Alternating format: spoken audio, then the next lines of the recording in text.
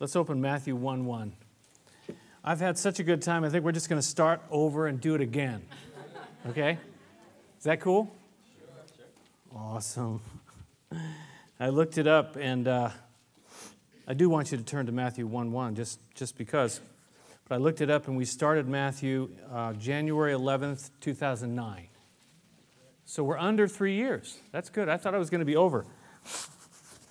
Well, we had a brand new year. We had a brand new home. We had been in there only a couple of months.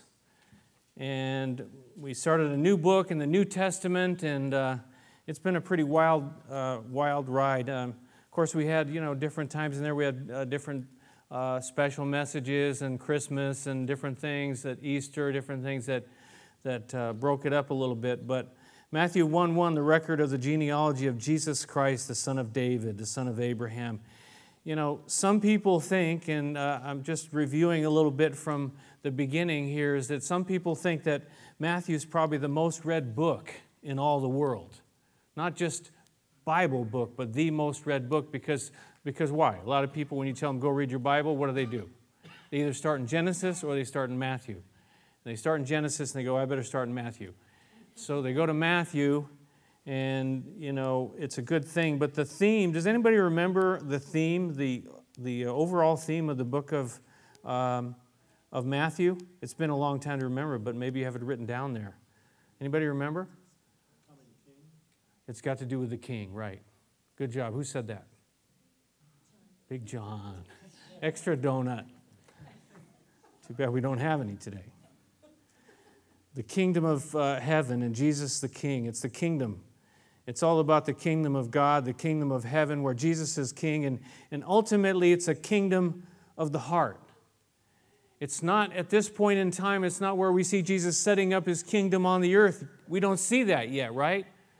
But it's a kingdom of the heart where each one of us, where we surrender. And Jesus' first recorded sermon, he said, repent, for the kingdom of heaven is near, speaking about himself, and that we need to turn and humble ourselves and repent and turn to him and call him king and let him rule and reign in our lives. Jesus said to Nicodemus that, he said these words, I tell you the truth, no one can see the kingdom of God unless he is born again. And then he also told him, no one can enter the kingdom of God unless he's born of water and the Spirit.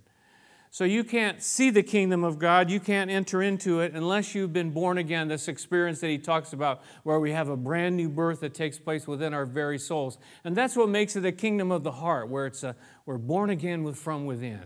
A new life starts within us. But it happens on a daily basis where, as we see, turn to Matthew 6, verse 33. Matthew 6:33, what many, and I agree with this, the key verse for this, key verses for this book: seek first his kingdom and his righteousness, and all these things will be given to you as well. 6:33 and 34. Therefore, do not worry about tomorrow, for tomorrow will worry about itself. Each day has enough trouble of its own. Seek first his kingdom, his righteousness. Now, go ahead and turn back with me to Matthew 28, where we left off last time. We talked about the resurrection of Jesus from the dead, and it being the very central fact, the most important fact of all Christian history. And without the resurrection, Paul makes so clear in 1 Corinthians 15 that there is no hope at all. And we might as well just go out and join the world and just, eat, drink, and be merry, because if Jesus did not rise from the dead, then we have no hope beyond the grave. We have no hope beyond this life. The angel was there and met the ladies, the women that were there. We say they told him to come and see for yourself, and then go and tell others. Don't be afraid to let other people know. The angel and the risen Jesus both say those words, do not be afraid. Do not be afraid. Why? Because Jesus is alive, and he's here. No amount of lies could ever hide the truth. And so we come now to verse 16 through verses 20. Let's go ahead and read those. It says, then the 11 disciples, they went to Galilee, to the mountain where Jesus had told them to go. And when they saw him, they worshipped him, but some doubted. And then Jesus came to them and said, "All authority in heaven and on earth has been given to me. Therefore, go and make disciples of all nations, baptizing them in the name of the Father and of the Son and of the Holy Spirit, and teaching them to obey everything I have commanded you. And surely I am with you always to the very end of the age." We see a number of things there that we're going to look at this morning. Number 1, go. Number 2, make disciples. Number 3, baptize. Number 4, teach. Number 3 and number 4 being, of course, included in being a disciple of Jesus. So verse 16, we see the 11 disciples, the 12 minus Judas. They went to Galilee, to this mountain where Jesus had told them to go. They were obedient to his word. They believed his promise. They said, okay, we're going to go there. In verse 17, it says they saw him there. Of course, Jesus had already revealed himself in Jerusalem right before this occurrence here in Galilee. But they went there, and when they saw him there, it says they worshiped him. They worshiped him. Earlier in the chapter, when Jesus met the women there, remember in verse 9, look back, it says they clasped his feet and they worshiped him. And when you and I see him, we will worship him. What does it mean to worship? Does it just mean sing a bunch of songs? What does it mean? What does it truly mean to worship? It means to honor. It means to give glory to hold as important, to esteem highly.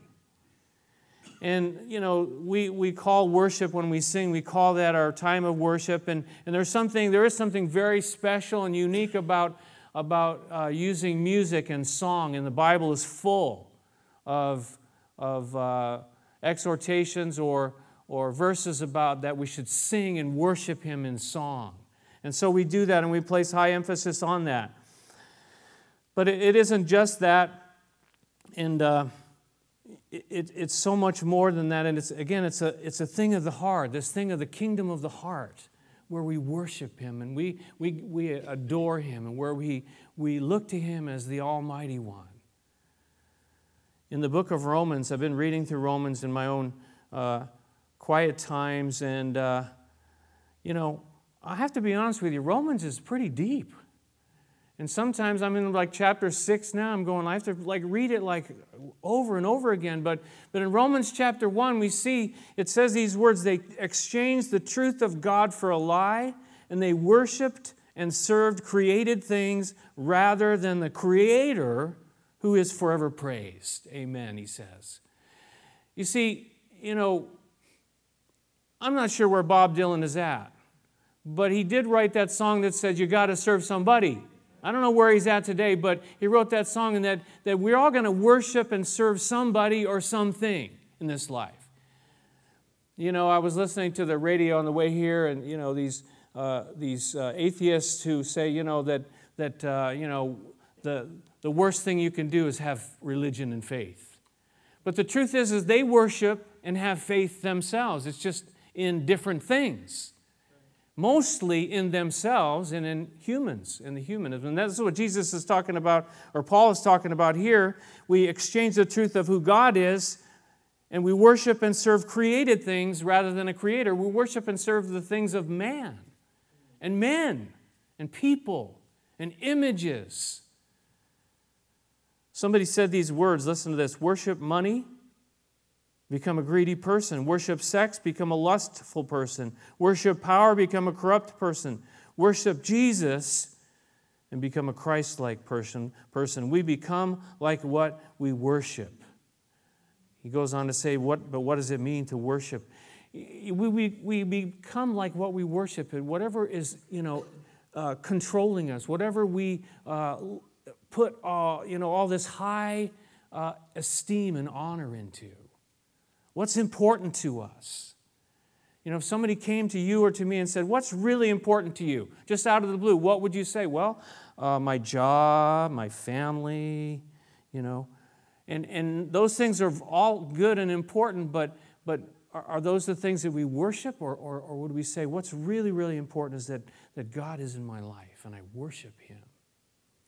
This guy goes on to say that worship, the verb worship in Hebrew means to surrender, to fall down in submission. Paul talks about offering our bodies as a living sacrifice. He says that this worship goes on in all of our lives. While we may fail to understand it, worship is the spiritual part of our surrender.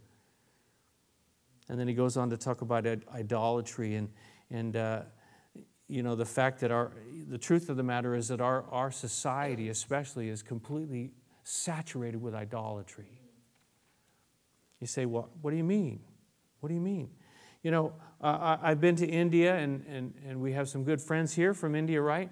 Which I want to remind you, they're getting ready to go back to India, and then we don't know for sure if his job is going to be continued here, David and Jeppy, but we'll see. We pray. I mean, they've faced that many times before where they weren't sure if they were leaving or whatever, but they keep staying, and we love having them here. But when you go to India, you go on the corner, on many corners of the street, and there are little shrines, right? And there are little statues and little things in there. And people, they'll bring, fruit, or they'll bring little things they want to offer. And that's a pretty clear picture of idolatry, right? I mean, there's a little something they want to come and worship before. And, the millions and millions of God in Hinduism is kind of like the overruling thing. But we don't kind of see that necessarily here in our country. But if you look a little closer, you do see it. When you go into a supermarket or into a CVS or whatever, what do you see? You see a magazine. What's on there? These pictures of faces of people. We worship people. We worship stars. And dare I say, sports figures. We worship lots of different things. And whatever, it's a very clear picture that in our society is full of idolatry.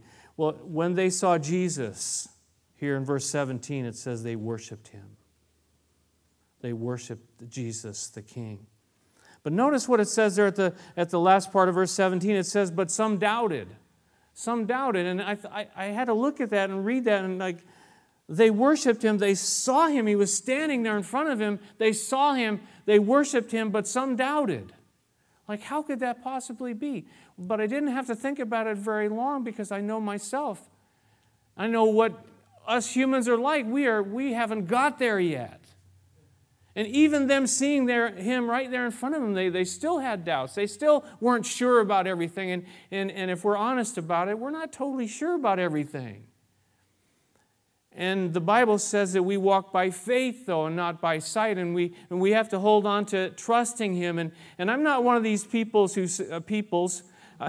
I'm not one of these people who say, well, you need to embrace your doubts and just get all into your doubts and all this stuff. No, I'm just saying, let's be honest. We're not perfect. We have doubts. We struggle with questions.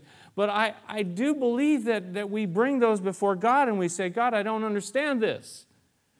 And like the man who said, I believe, but help my unbelief. We have that mixture. And like we saw with the women, they saw Jesus, the angel talked to them, right? In verse 8, and it says they were afraid, yet filled with joy. They had this mixture, and we're kind of like that, but we hold on and we worship Him because He's faithful, because He's true, because He is the King. He's faithful. He's true. He is the King. Our frail humanity, we believe and we doubt.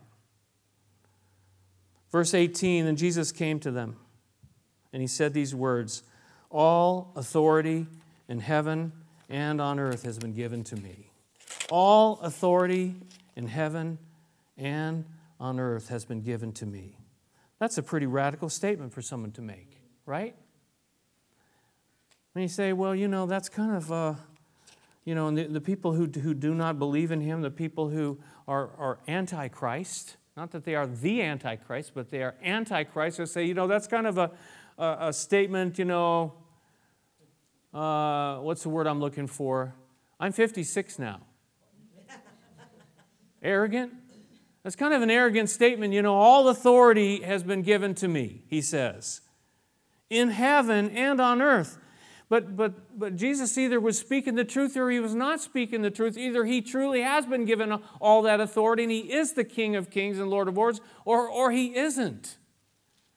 And I don't, I have found him to truly be that one in my life. Someone said these words, he always was God the Son, but what happened here is this: the Son became the one through whom all God's authority is mediated, right? He became the one that all of God's authority comes through. In Timothy it says, for there's one mediator between God and man. And who is that? Christ Jesus. One mediator. He's the one. That's why it bothers people so much when they hear things like this and they hear what Jesus said, that He was the way, the truth, and the life, and no man comes to the Father but through Him. And it makes people mad, but that's what He said. Let's not, try to make it nice. That's what He said. And either is who He said He is or He isn't. That whole thing about He's a liar or He's a lunatic or He is the Lord. In the book of Daniel, one of the great messianic passages, it says, in my vision at night I looked, and there before me was one like a son of man coming with the clouds of heaven. And he approached the Ancient of Days and was led into his presence, and he was given authority, glory, and sovereign power. All peoples, nations, and men of every language worshiped him. His dominion is an everlasting dominion that will not pass away, and His kingdom is one that will never be destroyed. This is the one that you and I worship. This is the one who these disciples, when they saw Him, they worshiped, who the women clasped around His feet. Ephesians talks about Him being far above all rule and authority. 1 Corinthians, that everything was put under His feet, everything but the Father, it says. So here He is, from beginning to end in the Gospel of Matthew, the King. Here He is who is giving commandments, who's giving direction, and giving this commission, what we call the Great Commission. In verse 18, leading into verse 19, He says, Therefore, wherefore? Wherefore? Because of what? Who He is. All authority has been given Him because of who He is, of the King. He says, therefore go and make disciples of all nations, baptizing them. These things, because of who He is, because of what He says, because He has this authority, these are the words He leaves His disciples.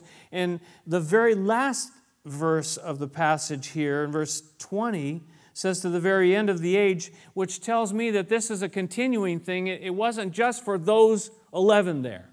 But it's for you and me today too. It's for you and I today, these words. So we want to listen. What does He say? Let's break it down a little bit, right? And what's the first thing He tells them to do? Go. He says go. Don't just sit around, but go. Don't be isolated and insulated, but go. We have to go outside these four walls and see what God would have us to do. God gave us this place, but He didn't give us this place so we could hide in here. It is safe. It feels warm. It's peaceful in here. I like it in here. But this isn't heaven, and this isn't the mission field. The mission field is out there. I'd like to see, maybe put that over the doorway, where I've seen it in churches where it says you're now entering your mission field when you leave out the door. Of course, we have needs here within us too, right? Within our body, we have needs, and God is healing us. And as we surrender to Him, as we worship Him, good stuff happens, like inside, right? I hope that's happening to you. I hope that's why you're coming here. You don't come here just because you like our display on top of the thing there. That's why you come. That's only up for a few weeks. So the first thing He says is to go. It says in Mark that He said to them, go into all the world and preach the good news of the gospel to all creation. What's the first two letters? What's the first two letters of the word gospel? Go. Gospel, go. Good news, go. And we have a calling, we have a commission, each one of us, and each one of us is different. Some are called to go further afield. Some are called to stay right here in our own backyard. But we're all called to go. Keep that in mind when you have to go to work every day. When you have to go to your family's house for Thanksgiving dinner, which some of you did, and you have to go to the store, and you have to go to school, and you have to go to these different places. Some look at the structure of the verbs here in the Greek language, and they talk about it in the sense of wherever you go. Wherever you go, wherever it is that you go. Now, I think it includes that, but I also think there's something to the fact where we need to be intentional, where we say, God, here am I, send me, like Isaiah said. And we have to be intentional about where is there some place you would like me to go? And we ask Him. So number 1 is to go. What's number 2 there? What's number 2? Make disciples. You can talk. It's okay. We're in this thing together, right? We're learning together, right? We're going together, right? We're in this thing, right? Yeah? Okay, all right, just checking. Because if I'm in this by myself, well, that's scary. I need you just as much as you need me, hopefully. So go, number 1. Number 2 is to make disciples. And actually, the main imperative of this passage is this verb, make disciples. It's a single word in the Greek language. And this is actually in the imperative sense. The other words are like participles, but they also have imperative force, people say. I read, these Greek scholars who explain how these things all work together. They have imperative force, but this particular one is actually in the imperative, that this is the heart of it all, is to make disciples. That's kind of interesting, isn't it? Now, we can make a lot of things, right? We can make decisions, right? But he says to make disciples, and disciples being true followers.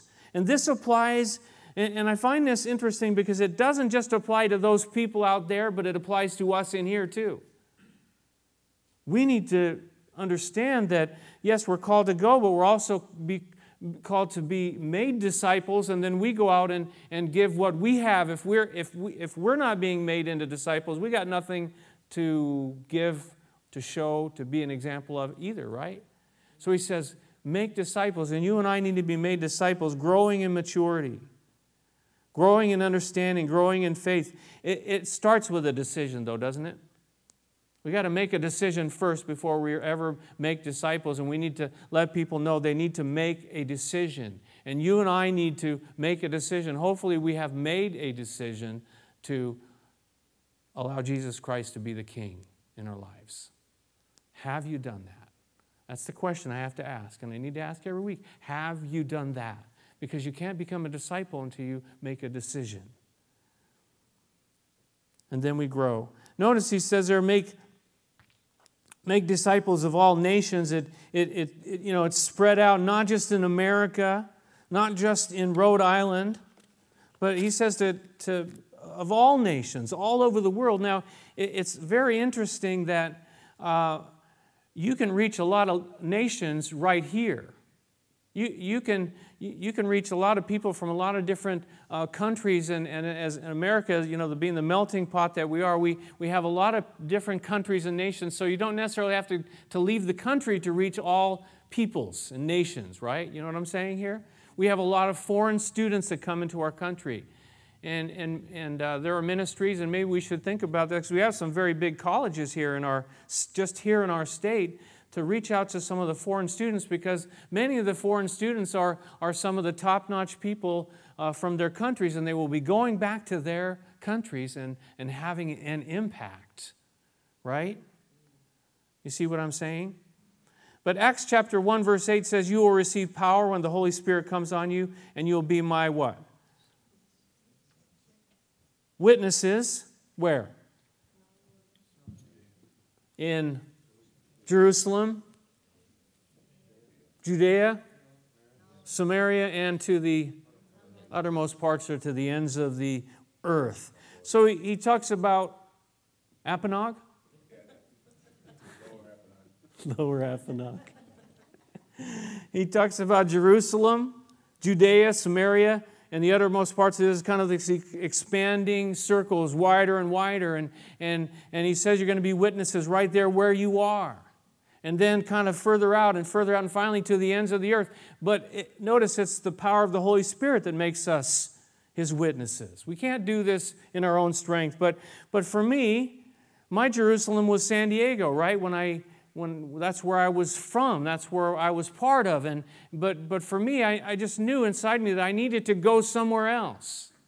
I needed to go out. I didn't really understand why. I was just really pretty young in the Lord, but I knew there was something in me that I needed to go out. And then we came here, and this became then our Jerusalem.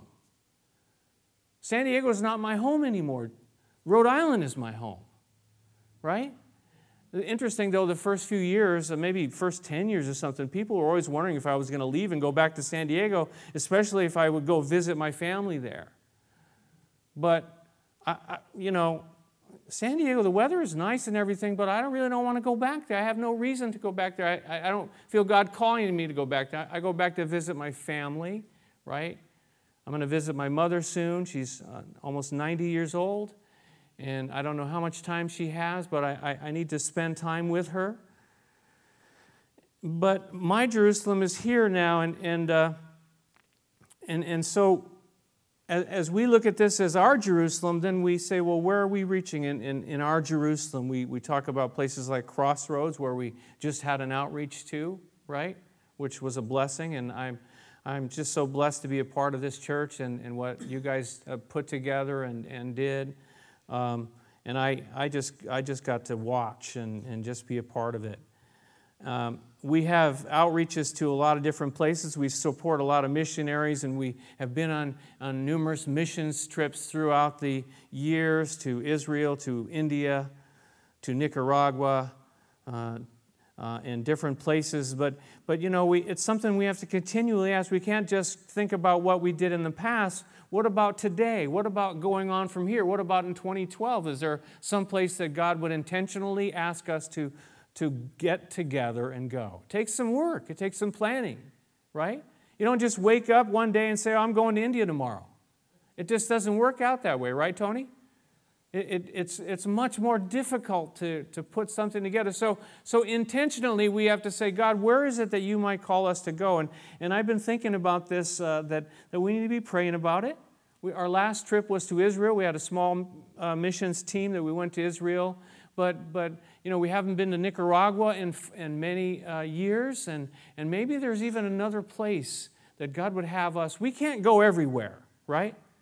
We cannot do everything. We don't have the resources, we don't have the manpower, but we can do some things, right? So I just want to ask you to pray, like, God, where is our Samaria, our Judea? Where is our uttermost parts of the earth? Where would you be leading us to get involved some way, somehow? Maybe it just starts right where you are.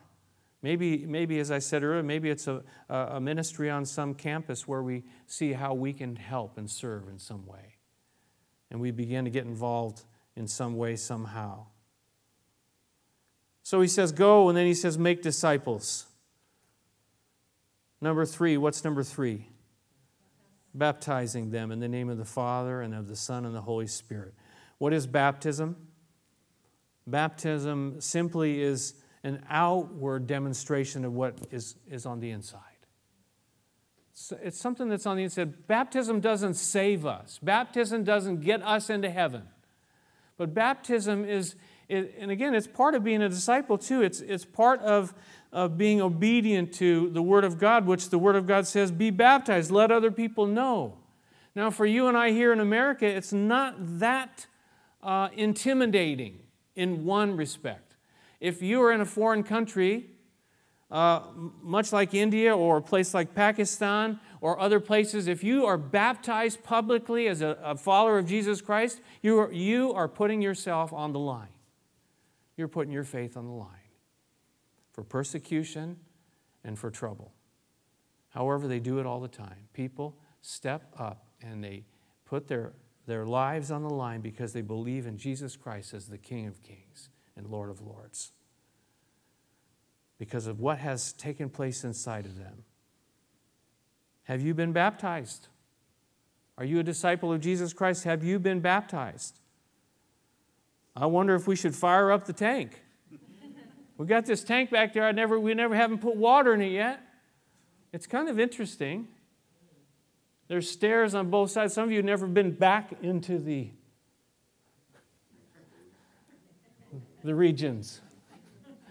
But there's stairs on both sides, there's a little changing room and a bathroom and, TV set. And, no, none of that, just kidding. Brand new water heater down there. Could fire that thing up to whatever temperature we like. Have you been baptized? You don't have to wait until the summer. If you want to be baptized, let me know. Write it on the little piece of paper in your bulletin. Put it in the back. Say, I want to be baptized. If I get enough people who will make it happen. We'll do it somewhere. Whether it's here or somewhere else, we will do it. Because it's part of Jesus' commands here, you see. It's part of what he's asking his followers to do, to baptize people. I would love to give you a dunk. Notice the Trinity being involved in it too, the Father, the Son, and the Holy Spirit. This is like big, this is important. They're all involved in it. Let me know. Verse 20, the final and fourth thing is what? Go ahead and speak up. I can't hear you very well. I'm 56, remember that. Teach. We have go, we have make disciples, we have baptize, and now we have teaching. Teaching them to obey everything I've commanded you. Teaching is a very important thing where we learn, we study, we read, we're taught. We have in America, we have so many resources. It's just unbelievable the resources we have. We have radio stations, we have all kinds of internet resources, we have bookstores, we have books and magazines, we have television. There's so many resources we have to be taught. There's so much teaching that is taking place. Of course, that's not true everywhere else, right? They don't have quite the resources that we have here today. It doesn't mean that we shouldn't be taught here today, because this is part of the Great Commission, and one of the things that we believe very strongly in here is that we teach. We teach the Word of God. We teach God's Word. Jesus said earlier in Matthew, man does not live on bread alone, but on every word that comes from the mouth of God. He said in John 8, if you hold to my teaching, you are truly my disciples, and then you will know the truth, and the truth will set you free. He says, teach people. Teach people God's word. Paul said in 2 Timothy 3:16, here's another 3:16, he said, all Scripture is God-breathed, useful for teaching, rebuking, correcting, and training in righteousness. All Scripture, God's Word. So we teach the Word of God, and that's what we bring. That's our message. We don't go to people and just tell them, well, we're here to help you in this way or that way. No, the message we have and what we can teach you is found in God's Word. But notice what he says. He doesn't just say that, though, right? He doesn't say just teach people. What does it say there? Inductive Bible study students, what does it say? Teaching them to obey everything I've commanded you. There's something about obedience and being a disciple where we're obedient. We're taught to obey. I was thinking about this. We need to be taught to obey. We need to be explained and instructed to obey His Word, that this is God's Word, and we need to do what it says. We can preach God's Word all day long, but if we don't make any application, we don't say, well, how does that apply to me? Notice he says these are commandments. Do everything, to obey everything I have commanded you. I think sometimes we think that they're just suggestions. Do everything I have suggested, or maybe do something. But they're not suggestions, they're commandments. Jesus said, if you love me, you obey what I command. If we're truly disciples, we will obey Him. We'll do what He says. not to be saved. Not in the sense of the Old Testament law where if I just do everything it says, then I will get into heaven. No, it's because we're getting into heaven, we do everything Jesus says. Because Jesus opened the way for us to get into heaven. What more, what else can we do but to do what He says because of all that He's done for us? It's not just doctrine, though certainly the Bible has doctrine, and this word doctrine simply means teaching. But it's not just filling our heads full of doctrines, but it's doctrine and teaching and words to obey and to live by. It's not just sitting and listening, but it's putting them into our lives and putting them into action. I love these words. I want you to turn with me to John chapter 14, verse 23. I could read it, but I want you to see it, because this is incredible. This is absolutely incredible. Just want to see if you're listening. Verse 23. Think about this. Jesus replied, "If anyone loves me, he will obey my teaching." See that there? Isn't that what he just talked about? We just looked at in Matthew 28:20. But read the rest. He says, "My Father will love him, and we will come to him and make our home with him." That's incredible. That's incredible. We follow Him. We obey His commandments. It says that the Father will pour out His love upon us and that the Father, the Son, and the Holy Spirit will come to us. He says we will come to Him and make our home with Him, abide with Him. That's powerful. That is powerful. You say, well, I don't have much of God in my life. I don't sense much of His presence. I don't really know what's going on. Well, we have to maybe come back and say, well, do we really love Him, first of all? And secondly, do we obey His commandments? Are we doing what He says? Because they kind of all go together, right? They go together. Go, He says, make disciples, baptize, and teach to obey everything I've commanded you. And finally, the last verse there in Matthew 28:20, the last sentence, He says, "Surely I'm with you always to the very end of the age." He doesn't just leave us on our own, That is so cool. He doesn't just say, okay, become my disciple, then just do it all yourself. See what you can do. He says, no, no matter what, I'm going to be here with you. I will always be with you, and I will help you. I'll walk with you, and all the way to the very end of the age. He never asks us to do something that He won't help us with. I found that to be true in 35 years of following Jesus. He never asked me to do something that He will not help me to do. Always. Somebody translated the words there, that word always, it's more than one word in the original language. They translate it literally, the whole of every day. I will be with you. Surely I am with you the whole of every day.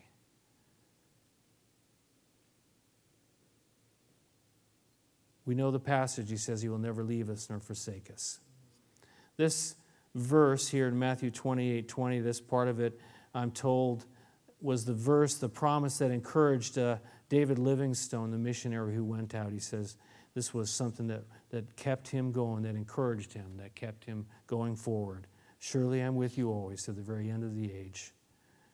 So we began chapter 1, Matthew, where it says about Jesus, the virgin will be with child and will give birth to a son, and they will call him what? Emmanuel, which means what? God with us. And we end the gospel here where Jesus is saying, I will be with you. He's the same yesterday, today, and forever, is He not? I'm with you always. The last verse is here in Matthew, but is it the end? Is it the end? The last verse of Matthew here. No, because it says to the very end of the age, and we have not gotten to the end of the age yet, and the story continues down through the ages, and the exciting part of it is that it continues with you, and it continues with me.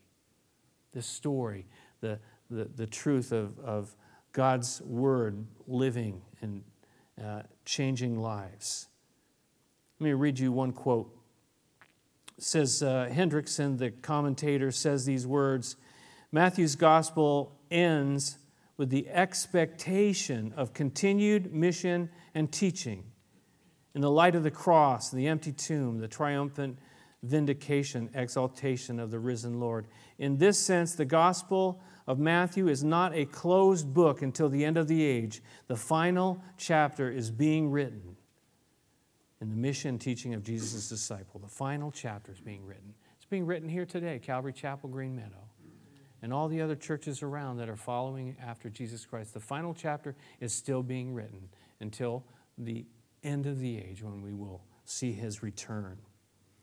Go and make disciples, baptizing, teaching to obey.